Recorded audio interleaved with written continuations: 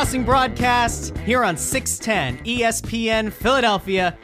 That is the kind of music that I like to jam out to as we get ready to start an action-packed episode. My favorite band in the whole wide world. Love Cake. A little cake there. Love me some Hey, cake. by the way, is Oh Yeah going to be your thing now? I don't know. I think it might be. You okay with that? You did it for 2 different shows. I did. I don't know if it's going to be like a Russ tagline now. Yeah, I'm going to be like the Kool-Aid man. Oh yeah. It's a continuity and familiarity. That's what it is. I think that's what you're looking for. Exactly. Those are the buzzwords. We're looking for synergy across the platform, across the station, and here we are. That's right. Vertical integrate or what's the stupid buzzword that the corporate people like to It's say? vertical integration, Vertical isn't it? integration, yeah, or horizontal. I don't know what the difference is. Vertical, horizontal, diagonal, all of them. All of the integrations. All right, anyway, we've got a lot to get into tonight. We've got the Sixers playing poorly Hey, they won last night, didn't they? against a bad Charlotte team. Oh, I okay. wouldn't Sorry. get too hyped He's about supposed that to game. win. that Sorry. game. We have an Eagles bye week. Really riveting stuff. Nice thing, the Eagles couldn't lose a game on a Sunday, which meant Tied there for was first. which meant that there was no reason to go out and kill or That's a good thing. criticize Carson Wentz. Right? They're tied for first. They are I'm finding a lot of positives. losing on the tiebreaker. Proud of you. And the Flyers are playing really well, and the Phillies are actually making some decent headlines, even though baseball at this point. But we'll get to it because people care about the Phillies. We'll get to all 4 of those teams. And if you want to call in with any points on any of the Philadelphia teams, heck, maybe you have a fusion point, you have a union point. Rest in peace to the Philadelphia Soul, though. You can't have a Soul point, as the No. league has now announced that they're going to fold. I know the producer Ryan back there absolutely devastated that the Philadelphia Soul. You can't be 7 for 7 anymore. It's only 6 for 6. 6 for 6 now. We're gonna have to I know. find a It's new team. It's a hard day.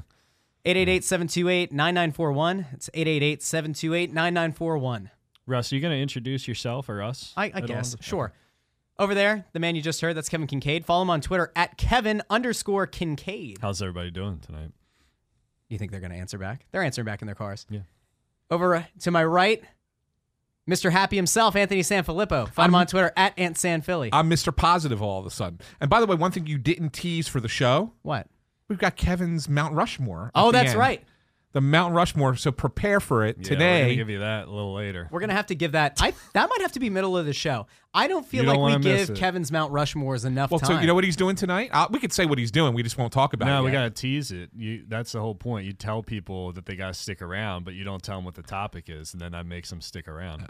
All we can say is that can we say it's a delicious topic? Yeah, it's a good one. It has to do with cuisine. Yeah, there you go. Not lean cuisine. Yeah.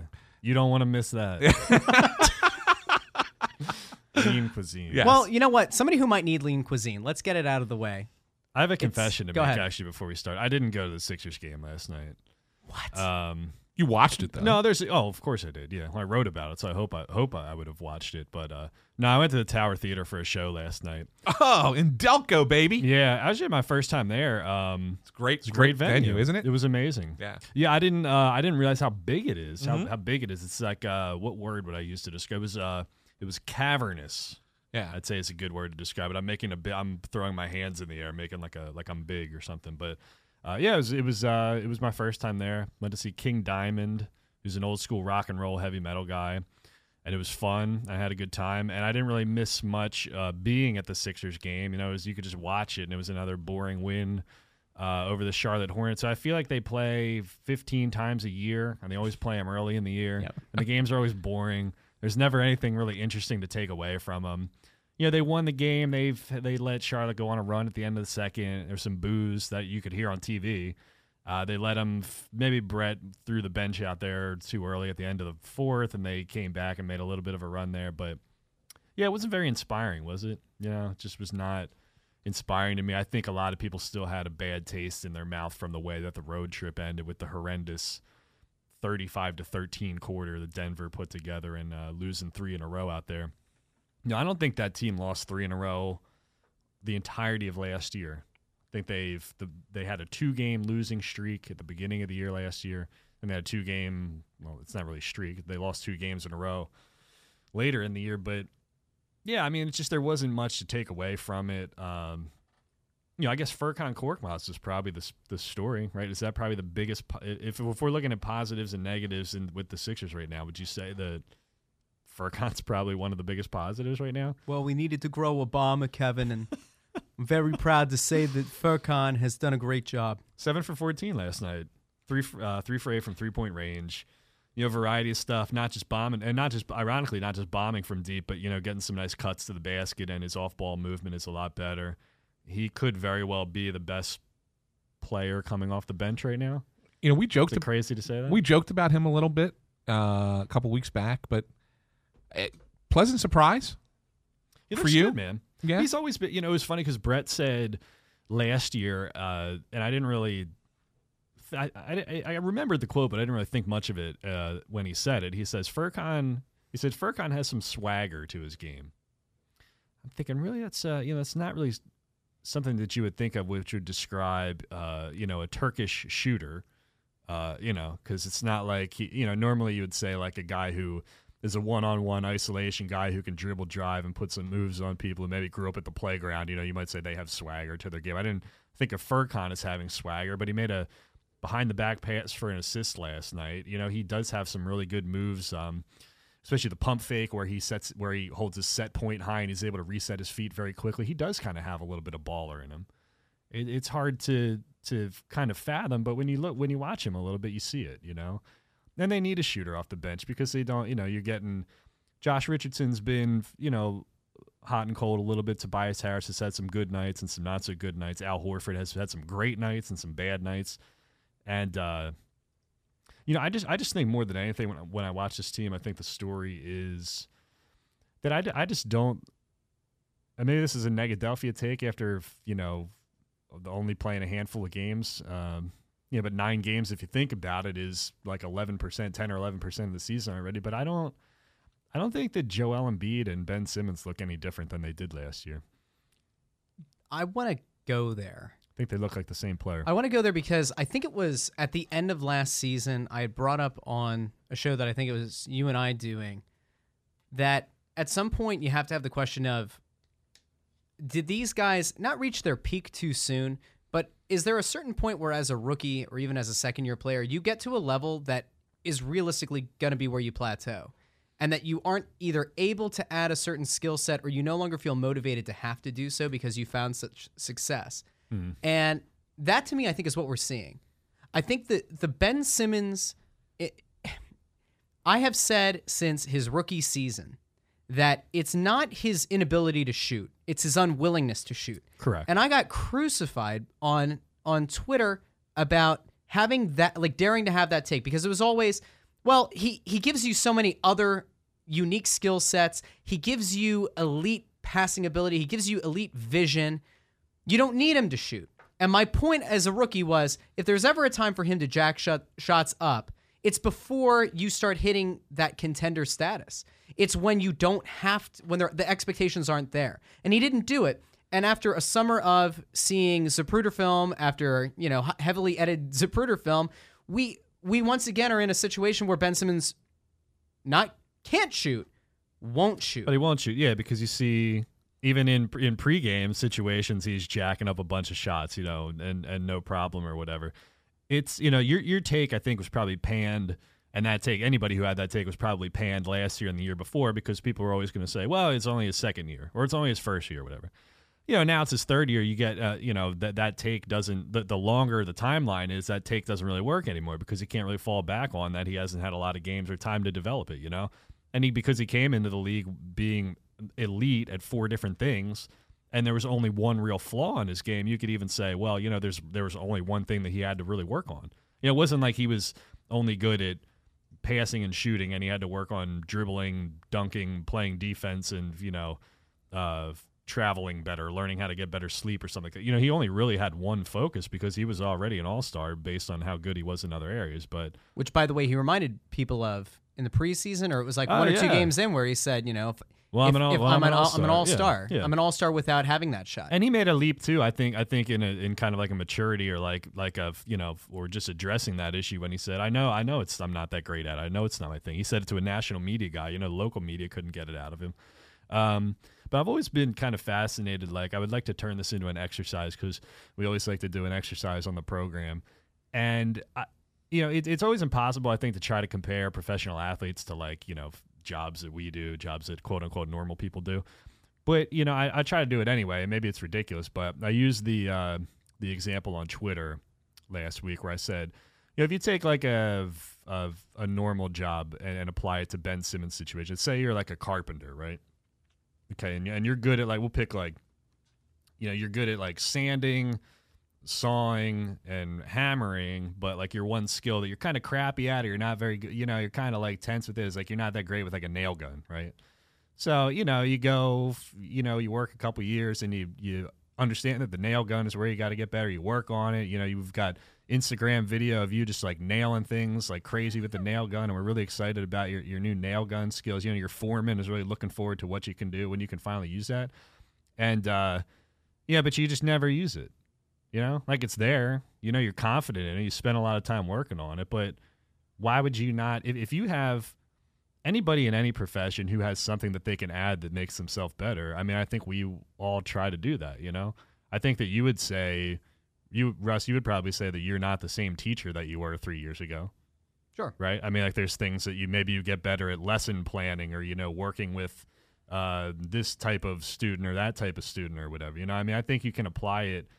It sounds kind of silly when you're talking about professional athletes, but if you think about it, like that's really the only thing that he's had to work on or focus on, and it's still not there. And because we know that he can do it and we've seen it in video, it's just like getting over the hump and actually doing it kind of thing. And I have to think it's an ego thing because and I'm not saying that he's this overly arrogant, egotistical jerk, right?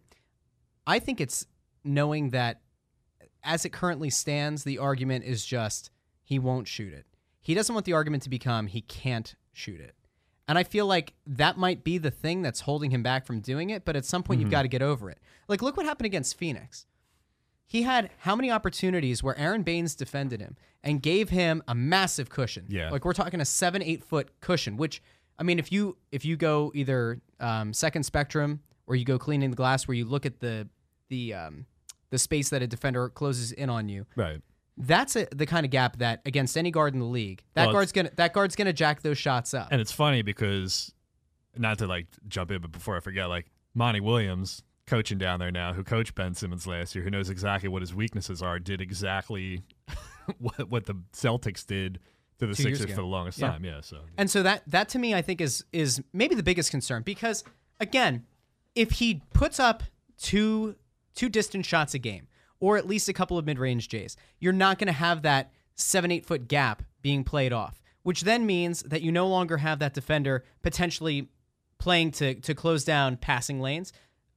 It also gives Ben the ability, with perhaps a pump fake, to be able to get to the rim much easier than he does. I mean, granted, you have a 7 foot, give or take, gap to try to get up to your top speed, which you're not going to be able to do. That's a little bit ridiculous.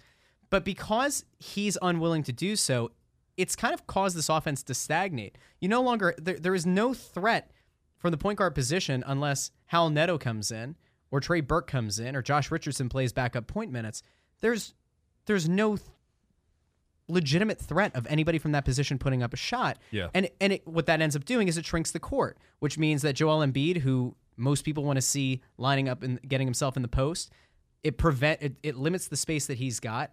It shrinks that field. It's the same idea of in football where you talk about not having a guy who can pop the top off the defense. What happens? Defenses end up crowding the line a lot more because they don't have to fear, helping over the top. Stack the box. Yeah. And so the same idea plays here. And I don't know, and this is the thing that always happens in our Crossing Broad Slack, but like the idea of very civilized at some point, does his unwillingness to shoot, does that fall just on the player? Or does it fall on the coach? Is there a lack of respect between the player and coach that's preventing him from going to that next level? Are you saying? Are you a believer in like the take or the theory that Brett is too close to Ben Simmons and there's like a lack of? I mean, how do they frame the take? Like, there's a lack of accountability there because he's too close to the family, or he's too soft on the player. I don't think there's his brother. He's let his brother work with him, or whatever. Like, if another coach came in who was not familiar with the family, or they weren't as comfortable, or whatever, you think they would whip his butt into shape or something? I don't know. I think that's how they frame it. I don't know. I feel like it's kind of across the board because there are a couple of concerns I have about Joel Embiid, and it's in the similar vein where I don't think Brett Brown has the clout to be able to get to get on a guy about needing to improve his game. Like, the best comparison I could make is he might be a likable guy, Brett Brown. He might be a likable guy. He's managed to massage a lot of egos and maintain there being some level of respect and things not going public from the locker room if there is any kind of discord between players, kind of a way that maybe Scott Gordon did for the Flyers last year, but he didn't have the clout. And you see what happens on the Flyers side of things. You go out and you get a guy who's taken 2 different teams to a Stanley Cup final, and now all of a sudden Alain Vigneault has the clout to call out his top players or to mention his top players' names in the press. And you see the way that it motivates them. The problem is, and the thing that always comes back in our Slack chat is, there's nobody out there right now as a coach that's a free agent available coach who has that kind of clout. There's nobody who's been to multiple NBA finals or has won multiple titles and coaching that's sitting there waiting in the wings to take this team to the next level. And coaching in the NBA is by nature. I mean, you talk about it being a players' league as far as the way the contracts work and the leverage that agents have right now, especially in this day and age. The coaching is probably the in the NBA out of like all the sports, or the 4-for-4 sports, is probably like the least influential out of anything. Because what are you gonna do with Joel Embiid and Ben Simmons? Are you gonna bench them? I mean, are you gonna take them out of the lineup? Are you gonna call them out publicly? I mean, it's such a fragile kind of thing because it's not like, the last 3 coaches to win the NBA title were Tyronn Lue, Nick Nurse, and Steve Kerr, right? How much coaching do you think really, really went on there? In your typical up and back possessions in your base offense and stuff like that. A lot of what happens on the floor is engineered by the players. So when people say, well, you got to get in and you got to call this and you got to call that and you got to hold them accountable and you got to do things like that, like the NBA is just very, very hands off. I mean, it's probably like... It's changed, though. It has changed. It used to be a lot more hands-on. It used to be a lot more like the college game. Where Right. It was like Bob Huggins, you make one bad pass, I'm going to yank your butt after 2 seconds. Correct. And we could argue about whether that's productive either. But the NBA coaches are so hands-off. It's like... It's basically stick LeBron James on the floor and whatever, I mean, like Mike D'Antoni, I think, came out last year and said, I try not to coach James Harden. Like, I make an effort not to do it. So I don't even really know what the solution would be with Brett Brown if he's going to do those things. But the fact of the matter is that Ben Simmons has tried 1 shot outside the paint this year. That's unbelievable. 1 shot. And it was a turnaround. It was like a fade away where he was like on the baseline too. Yeah. First game of the season?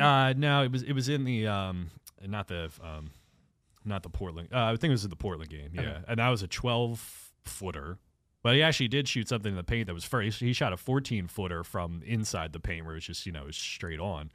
But he's shooting less this year than he was as a rookie. Well, I mean, so how does it go back? Everybody was so big on the fact that he's never shot a 3-pointer.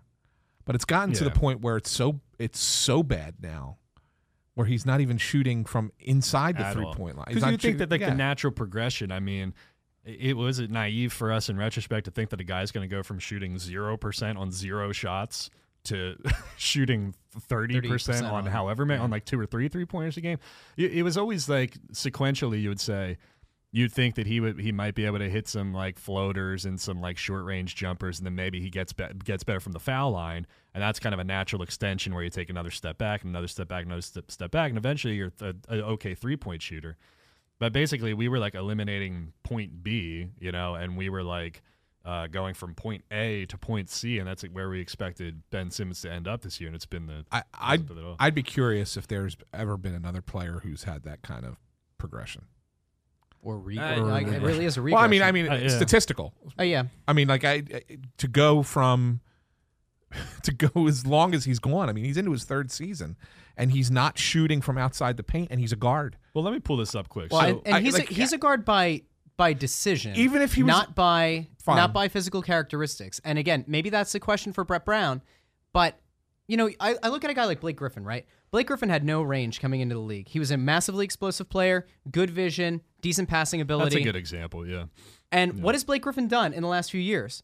He gets traded to Detroit, and really it was the end of his time with the Clippers, but since he's been he's been playing for Detroit, he's extended his range to be a legitimate 3-point shooter. Now, he's by no means JJ Redick. He's by no means the double rubber ducky on his feet wearing Furkan Korkmaz, the Turkish bomber, as Brett Brown would probably call him now. But to me, I look at somebody like Blake Griffin and I say there is a blueprint there. And if I'm Brett Brown, if I'm Elton Brand, if I'm anybody in this organization, I say, look at what this guy has been able to do. And imagine if he had done it when he was at his healthiest, when he was at his most explosive, about what that would have done for those Clippers teams that were always close to getting to the NBA Finals but never actually did it.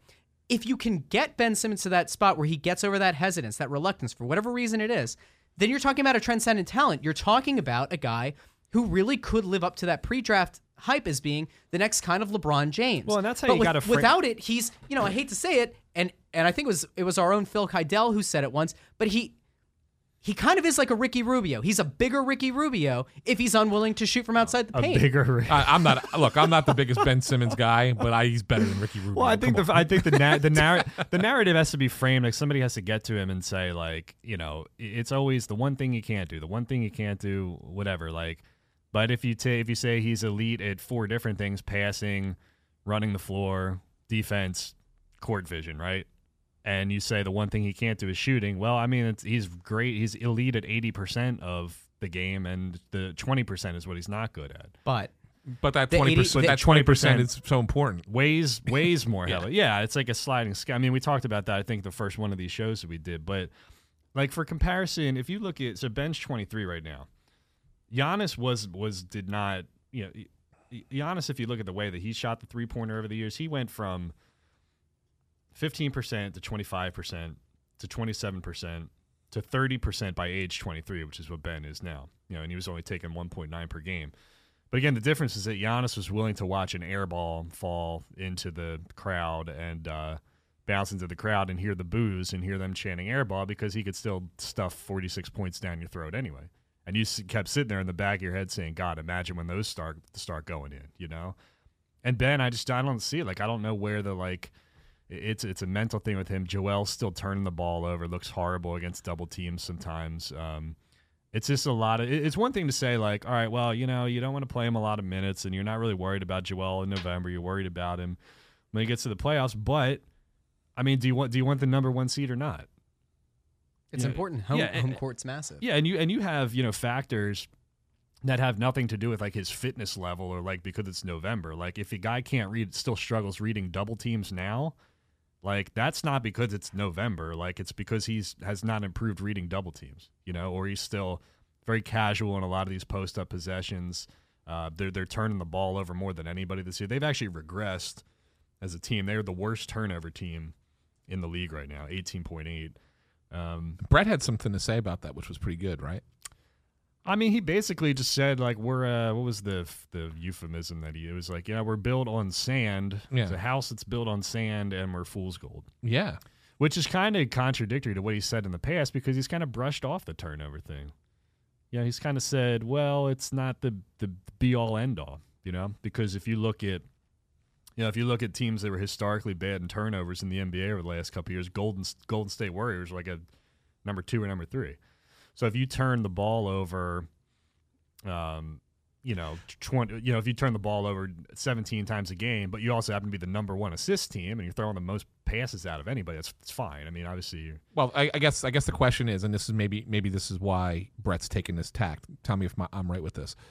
In the past, it wasn't as big a deal because you had players who could chuck it up from the outside, like a JJ Redick, right? Mm-hmm. So your possessions to turnovers, you're getting more possessions, you're getting more threes, you're getting more points. Even if you turn the ball over, you still have enough chances to score. That's how that was the Warriors. That was the Warriors, right? They would hit three pointers in a row, and you'd be right back in. This team doesn't do that anymore. Right. They play a different brand of basketball. Now, all of a sudden, the turnovers are a little bit more paramount. Well, it's crazy to me because while that's true, it's like insane to me how this works. But the Sixers are number 1 in the league at limiting opponent field goal attempts. Opponents are only shooting 83 shots per game against them, while the Sixers are shooting 88.7 per game. So they're out shooting teams by like 5 or 6 field goals per game, even while being the worst turnovers, which is crazy to me. But the thing is where they get the possessions back. This is more how the Sixers play. Like, I think what you're describing was Golden State to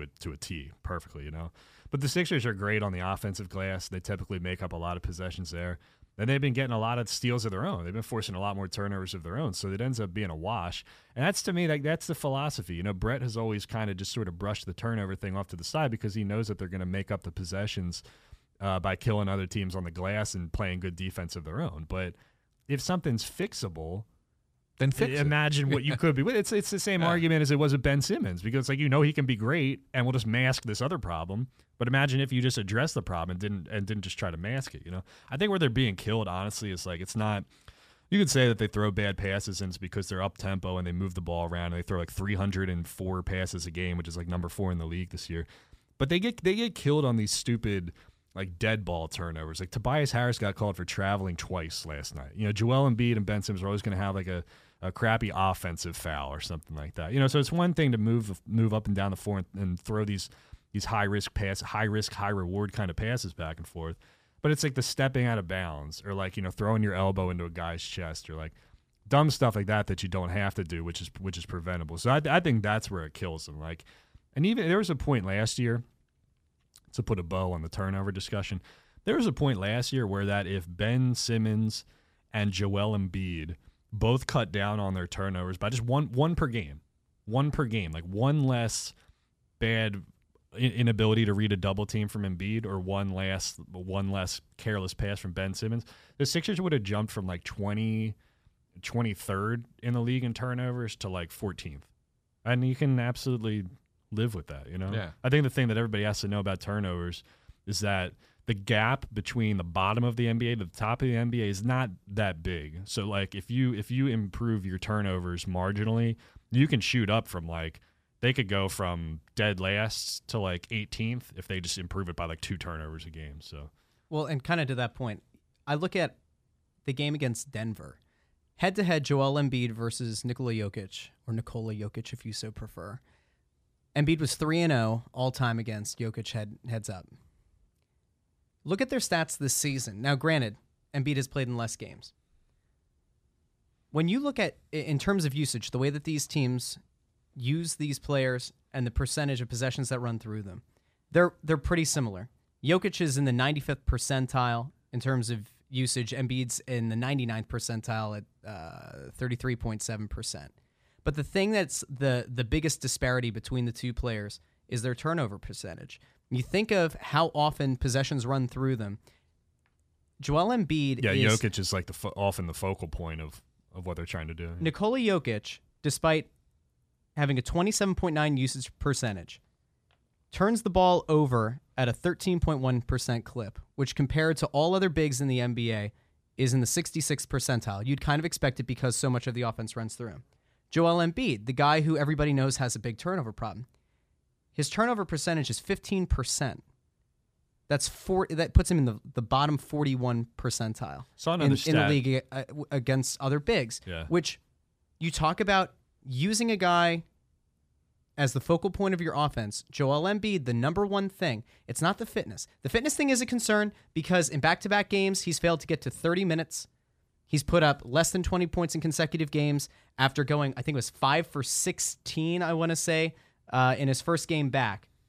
I know he was it was 5 for 16 against Utah, 6 for 17 against Denver, and then 6 of 10 against Charlotte.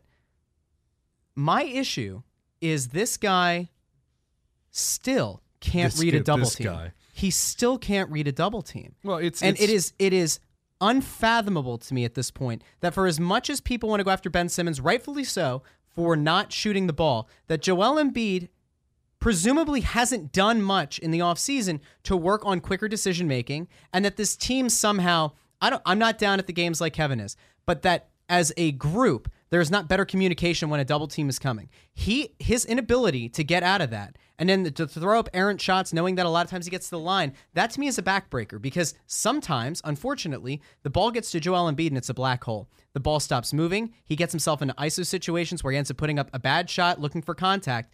And unfortunately, like after a while, that doesn't work. And when those double teams start coming, and he can't find an open man along the perimeter, it becomes a real issue. And it's been the same story since he's been a rookie. And if there was one thing I was looking at him to do going into the season, he should be a dominant player from the post. He should have a next level a next level ability in terms of like court vision. Jokic does it. They're a similar frame, although I think Embiid clearly looks more toned. Jokic looks like he ate half of a Jokic from last season. Neither guy looked like they're in fantastic shape right now. But Jokic has amazing court vision from that position. I still don't understand how Joel looks like the and same player he Joel, was as a rookie. Like every once in a while, you'll see him throw like a brilliant cross-court pass that shows you that it's in him somewhere. It's reaching down and like pulling that out of him and just getting him to like show more purpose on these possessions.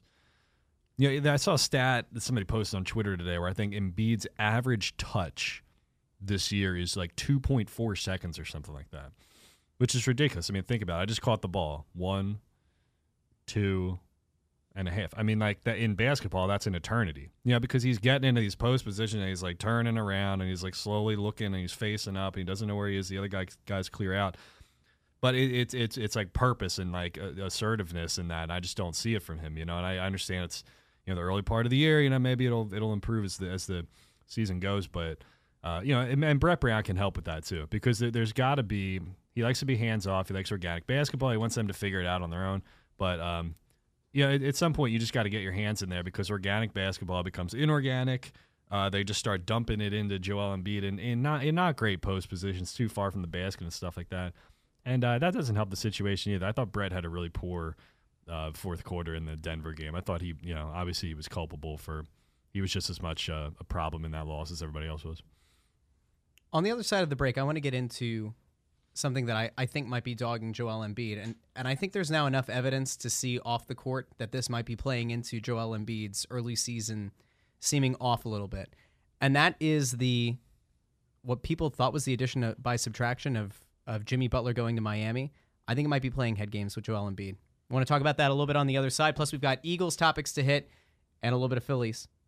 If you want to jump in, 888-728-9941. This is Crossing Broadcast on 610 ESPN Philadelphia. And we are back here on the Crossing Broadcast on 610 Sports, ESPN Radio in Philadelphia. And guys, we have breaking news. Ben Simmons put up a jump shot? No. Can I guess it? Go ahead. Is it the AL Rookie of the Year? Well, that too. But this is an advertisement breaking news.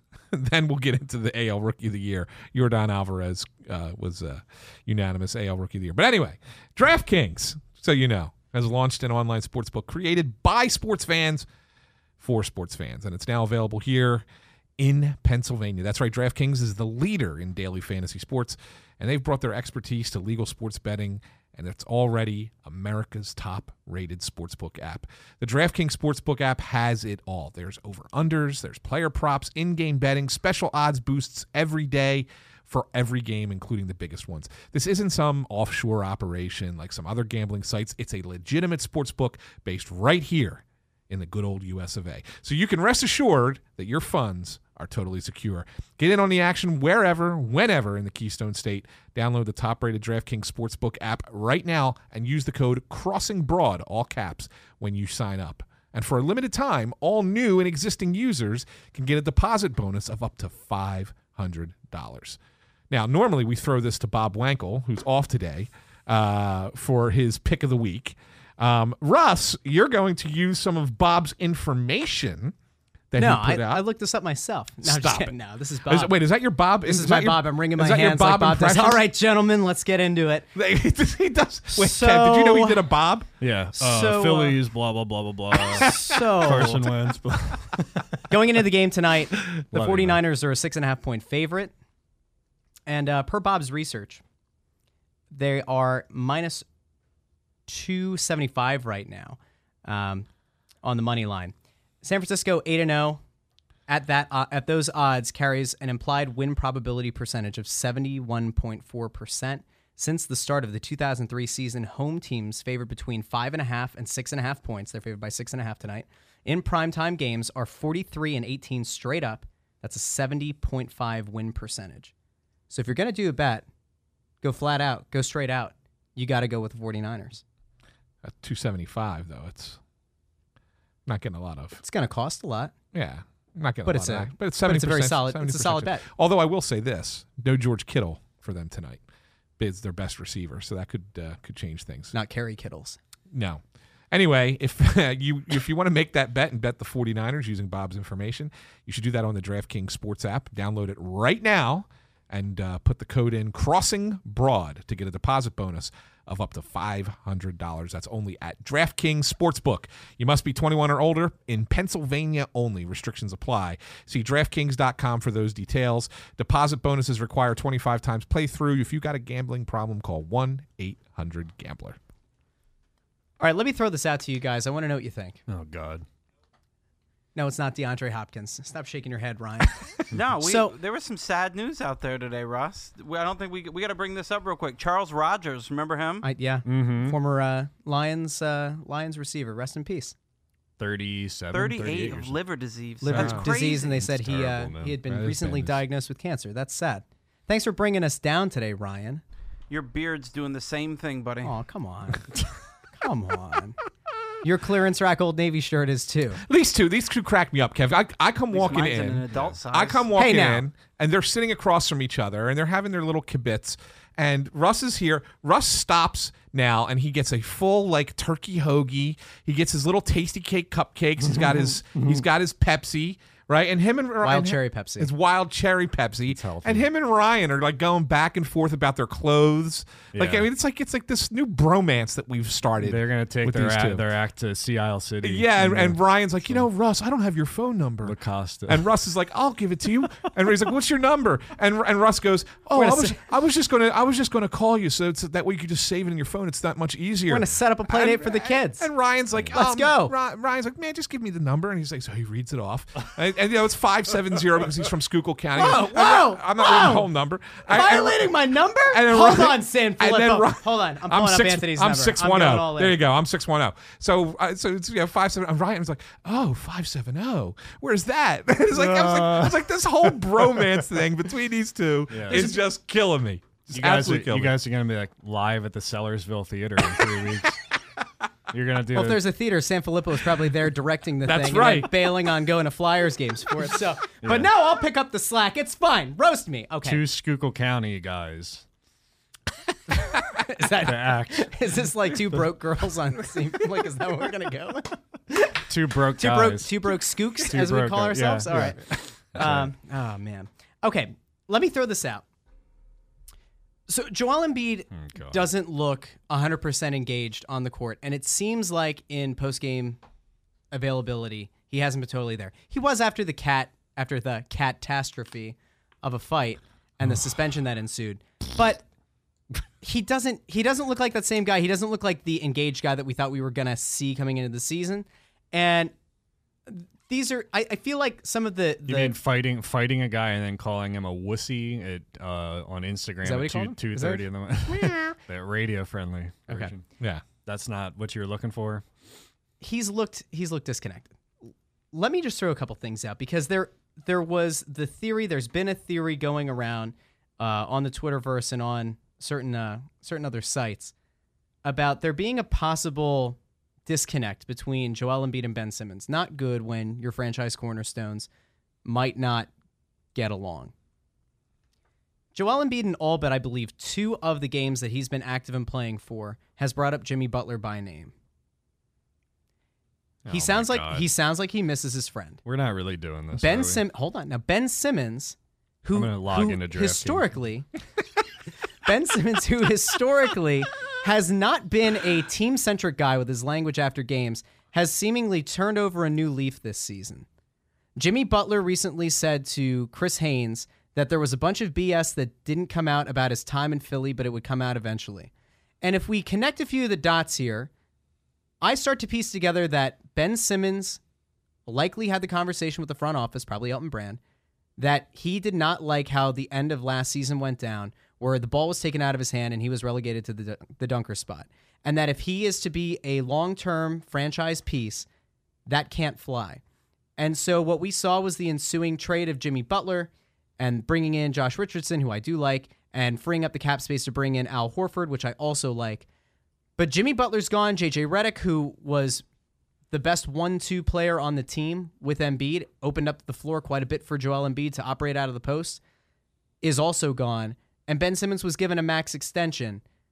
Ben is going out of his way to now be a more team-centric speaker after games. And if you remember, throughout the fight with Karl Anthony Towns, Simmons is the first one in, puts him in a headlock, and goes right over to Embiid and says, "I got your back." There wasn't much of a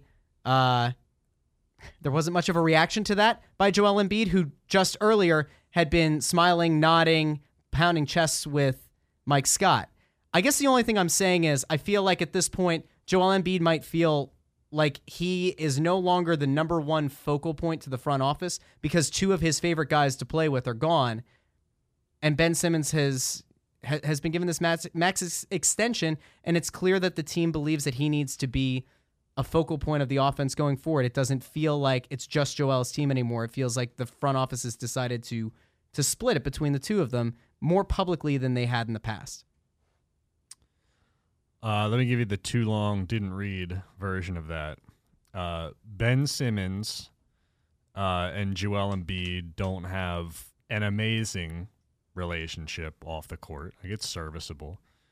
Jimmy Butler was a Joel guy, and Jimmy was not a Ben Simmons guy.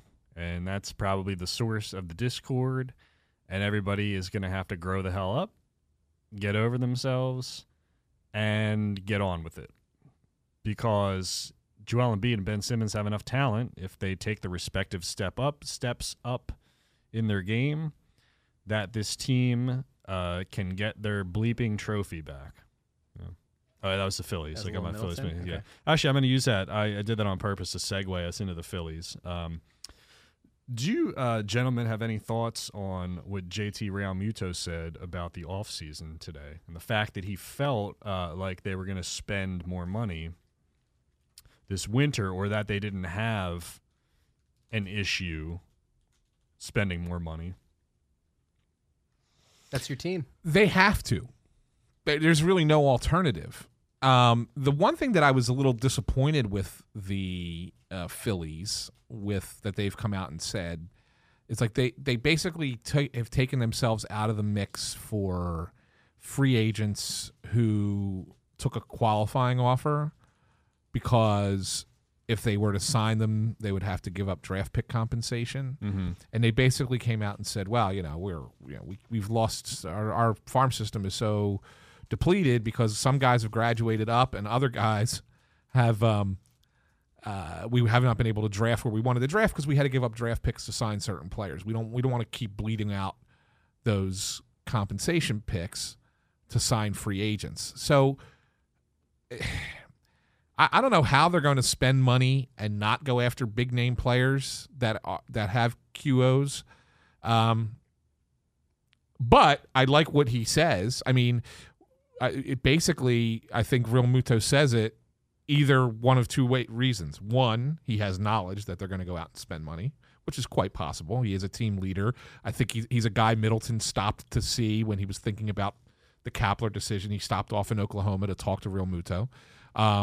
So I think that there's a guy, there's that. Or he's putting a little bit of pressure on the front office to say, yeah, go out and spend money to make us a better team so we can win next year. Here's what he said, quote, "From my talks I've had with people in the organization, they know we have needs. They're going to do whatever they can to make them. That's the beauty of this organization, is that they want to win right now. And John had made it clear that they want to win, and money isn't going to be an issue for us. If we need guys, we're going to go out and get them. And if we have to pay for them, we're going to pay. We're in a place right now where we've invested a lot into winning, and last year obviously was a huge disappointment, and there's a lot of moves we need to make. So I definitely see them being really aggressive this offseason." Now, he also kind of parlayed that into, he was asked about his future, and he said that he'd be open to signing here long term if they made him an offer that I think he said quote, "took care of my family," or "we were taken care of," or something like that. So yeah, it does lend some credence to your thought that maybe he's trying to move things along. I think on his own here. It's not the first time that there's been a change in narrative around the team. Remember, I think I said this before, but when they signed Bryce Harper, there was still kind of the notion from the front office of not pump the brakes, but not the feeling of going all in. It's now the second time this offseason that someone has come out and said that they want to win now. Well, you know why that narrative changed last year? because they didn't think they were getting Harper. Yeah. And once they realized it, they said, all right, now we're going to have to spin this. How are we going to spin it? And they started to slowly do that. And then all of a sudden Harper was willing to come here Yep. and sign for the money. So that's why. But I agree. I think that you're right. When you hear the general manager say it's time to win, when you hear your best player from the season, I guess you can argue if Harper or Real Muto ultimately is the best player, but from last season, Real Muto was the MVP of the team. And when you hear him say that, we got to win now, we want to win now, and we're going to spend money, I think it has to happen. Because if it doesn't, it's going to be a long summer next year. And there's also a massive part of this that's important, and that's Real Muto has 1 year left on his deal. Yeah. He's a UFA after the 2020 season. Yeah. And because, to what you said before, Middleton went to check in with him for his thoughts on Kapler, the fact that it sounds like, per his comments, that there have been conversations about spending money, it feels like if you're going to lock up the guy who your social media team has consistently branded as the best catcher in baseball, if you're going to try to lock him in long term, you're going to have to spend the money. Because JT Real Muto, there's going to be a massive market looking to get his signature on a contract. He said in these comments that as long as it's a reasonable offer for both sides, a fair contract for both sides, he'd be open to it. The one thing, when you go back and listen to the clip, you can hear when a player deviates from the typical kind of PR standard line and then opens up about a personal attachment or personal anecdote, and where he sounds the most genuine, not to say that he didn't sound genuine in the comments that he made about the team spending money, but where he really sounded, there was a bit of a tonal change. It was when he talked about how the organization has treated him and his family. That's where you got that feeling that this team has rolled out the red carpet, they've done all the right things, and they've continued to be that Phillies organization that you hear former executives, former players saying that they want to come back to be part of the organization, they want to be around the organization, they're always applauding the things that the organization does. Real Muto sounds like a guy who enjoys Philadelphia, has enjoyed his time, but maybe more than anything has been appreciative of the way that the organization has treated him and his family. And that goes a long way. There are a lot of unknowns when you go into free agency. Is it nice? He said it's exciting to think about going into free agency, but also tempered that with, you know what you have here, and you know the way that you've been treated. That's massive. So I want to get to this real quick because I know we have a lot to do in 10 minutes. 2 guys that have expressed interest in returning to Philadelphia. I want to get your guys' opinion for the Phillies. Do you want them back? One is Cole Hamels. Yes. I mean, it's like a third or fourth guy. Yeah, for sure. Yeah. For sure. I'm of the same mindset. Yeah, Russ, he was good. He was good last year before he got hurt. What was it? It was oblique. Yeah, oblique. oblique. He was really good at Wrigley, though, right? Wasn't it? He was. He's always good. He's always been good at Wrigley. But it was like, wasn't it the second half of the year? His stats, his numbers before the injury were all-star caliber. Yeah. He was really, really good. Then he missed, I think, 5 or 6 weeks, and he came back from the oblique, and he was terrible. Yeah, the road home splits were pretty massive, though. Difference in ERA, I thought, right? Well, that at the end of the season, yeah, yes, okay, but not necessarily. Yeah, that was injury related. I would be fine with it, but that can't be your big pitching acquisition. No. Who's your second guy? Cole and Cole, like get Cole and Cole, and then we're happy. Here's a Do quote. the deal. Here's a quote from today's Philadelphia Inquirer. I'm going to read the quote first and see if you guys can figure it out who it is. I have had conversations with folks from the Phillies, and I think they know how I feel about the organization, which will always be in my blood. I'd be lying to you if I told you I didn't want to work in the organization in some capacity again. I would love to come back. It's home for me. You can't bring back Lenny Dykstra at this point. Is Kurt Schilling? Is that Kurt Schilling? No, not Kurt. I know who it is. John Kruk? No, I would have if I had guessed before this, I would have said maybe Ed Wade. Not Ed Wade, but you're on the right track. Who else is on the 93 Phillies? Ruben Amaro. Ruben Amaro. Ruben Amaro wants to work for the Phillies again. I don't think that's a good idea. Probably a good idea. It depends on where he's at. As long as it's somewhere that doesn't have any kind of public Sure. You know what, though? face to it. No. When you look at Ruben Amaro's tenure now, Actually, removed it wasn't from terrible. And that kind of feels like a common theme about GMs for the Phillies, right? Like Ed Wade was so panned when he was in the role, but then after the fact, you said, "Wow, they really did get the organization set up to take that next step." And Pat Gillick pushed all those chips in. I think Ruben Amaro got he got a fair amount of criticism. I would say he was almost like a Paul Holmgren-ish kind of guy. Yeah. He wasn't took advantage of he wasn't as bad as everyone made him out to and be. he took advantage of the assets and the money that he had to go out and make the signings to try to push the team over. Right. He wasn't the great, but he wasn't as bad as everyone made him out to be. So, yeah, those are the two. All right, quick Eagles points here before we get into my Mount Rushmore. Jordan Matthews official today. Any thoughts on that?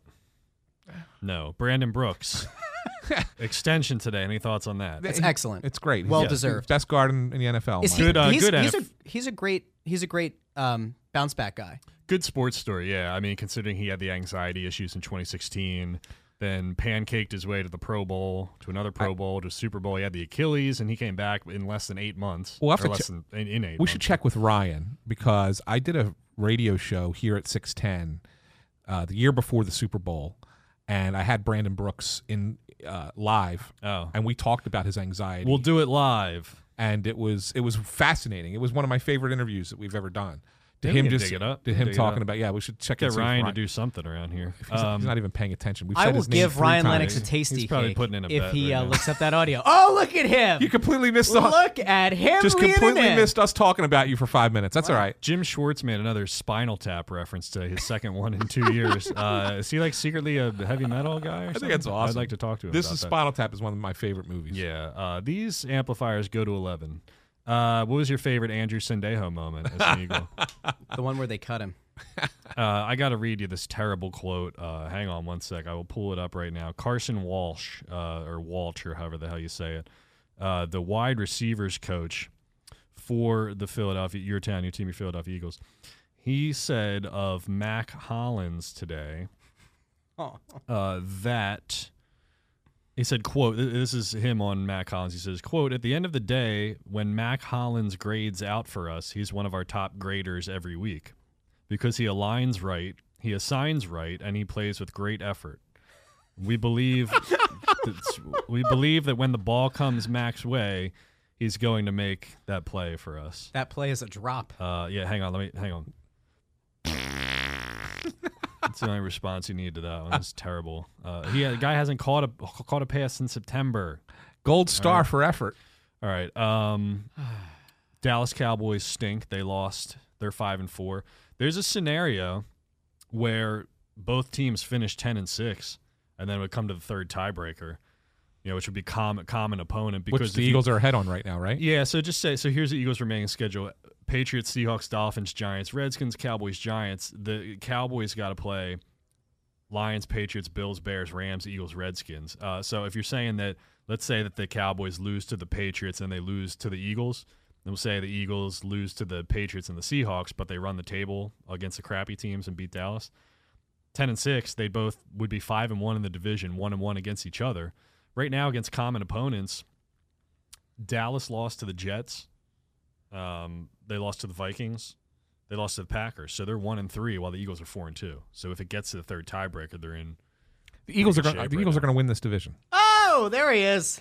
They're going to win the division. Mr. Posidelphia. All right, I'm going to give you my Mount Rushmore of macaroni and cheese right now. Yes, macaroni and cheese. I'm actually kind of hungry. This now is that the I- most now that I excited say it. we've ever been for a Mount I Rushmore. know. I Right? love Yeah. it. This is my Mount Rushmore. Number one. Well, there's no numbers because they just appear on there in whatever order, right? I'm going to give you a Cracker Barrel. Am I allowed to say that? Is that racist? Cracker Barrel. No, Don Cherry. That's right. Yeah, you people. I mean, you people and your mac and cheese. Yeah, that was my wife's go-to food when she was pregnant. Cracker Barrel. It's expensive, but it's worth it. I'm gonna give you Velveeta shells and cheese. I'm gonna put on there. Top. That's awesome. I'm gonna give you Stouffer's in the red box.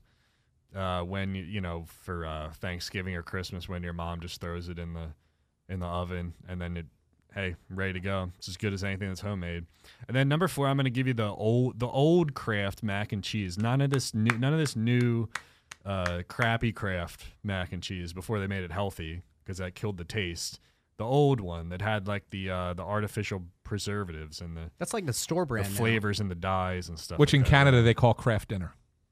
They call it Kraft dinner. Kraft dinner. They don't call it They can macaroni keep and Don cheese. Cherry and they can keep that nonsense. They call it Kraft dinner. So I was looking this up, and they said the new mac and cheese doesn't use artificial preservatives. It includes 720 milligrams of sodium, but they got rid of it. It was they removed the flavors and dyes in December of 2016 or something like that. But to keep the yellow-orange glow, Kraft swapped out artificial food colors, including yellow 5 and yellow 6, for natural spices like paprika, turmeric, or however they say it. Turmeric. Yeah. And annatto, whatever the hell that word is. Yeah. That's my Mount Rushmore of mac and cheese. It's Cracker Barrel, Velveeta shells and cheese, Stouffer's, and the angry old man Kraft mac and cheese. Well, you know that Wawa's Stouffer's mac and cheese. Is that what they use? Is Stouffer's? Yeah, that's what that is. That's why everyone goes berserk over it. Oh, that's why they like it, because it's and they have no idea that it's just Stouffer's. How about that? Once again, I didn't know that. Once See, again, Ryan? another overrated Wawa item. Does that need to be disclosed? Not made I by feel like Wawa. that should be disclosed. I think No. it's false Yeah, advertising. you know what? They should. misleading. They should, because people are like, oh my god, Wawa, they have the best mac and cheese. And if it's just Stouffer's, then they should have to say it's Stouffer's. Yeah, let me just say something real quick. Nobody cares about Sheetz. About your Sheetz Yeah, I know. take. Whoa. Hey, Your, now, your hold Sheetz on. take is like the Whoa. worst take in the world. No, you have to have an appreciation for Wawa and Sheetz. Sheetz has a fryer. Wawa. I am not preaching one over the other. I am saying that Can you turn what- off your buddy's what mic? Pennsylvania should do. We should have. There we go. Okay. Thank you. Thank you. You know what Don Cherry said about the Sheetz people? He said, "You people You people. could at least just buy a Wawa." Fried mac and Show some cheese bites appreciation. are So the bad. truth and the It's light. so bad. Hey, If by it the was- way, if everybody was supposed to wear a poppy, you as a Sheetz person would not wear the poppy. that's right. That's just If you're looking for a great mac and cheese locally, I'm going to give you a bar okay. in Roxborough. Are they sponsoring the show? Manioc, not Roxborough. No, We Manioc. don't name Soon. drop. We don't drop until No, they I'm serious. sponsor. Soon They they have will no be. idea. I guarantee they're not even listening. There's a place called Lucky's Last Chance in Manioc. Okay. Are you Has- sure this is a bar? It is. It's a great. I've been there. It's awesome. They've won like best burger or something a too. certain kind of but bar? they have a mac and cheese there that is out of this world. Okay. Completely out of this world. I'll see you there. Well, in if they're 20 minutes. interested in Check that out. sponsoring, if anybody with local businesses interested in sponsoring, reach out to us Stouffer. on Twitter. Anyway, Thanks for listening to this week's show. Next week, of course, we'll have an Eagles recap, Sixers, Phillies, Flyers, everything that you want. Follow everyone over on Twitter at Kevin_Kincaid, at AntSanPhilly, at JoyOnBroad. Read our stuff on CrossingBroad.com. And we'll be back next week. And thank you to the vets on Veterans Day. and thanks to Ryan Lennox. And to him, too.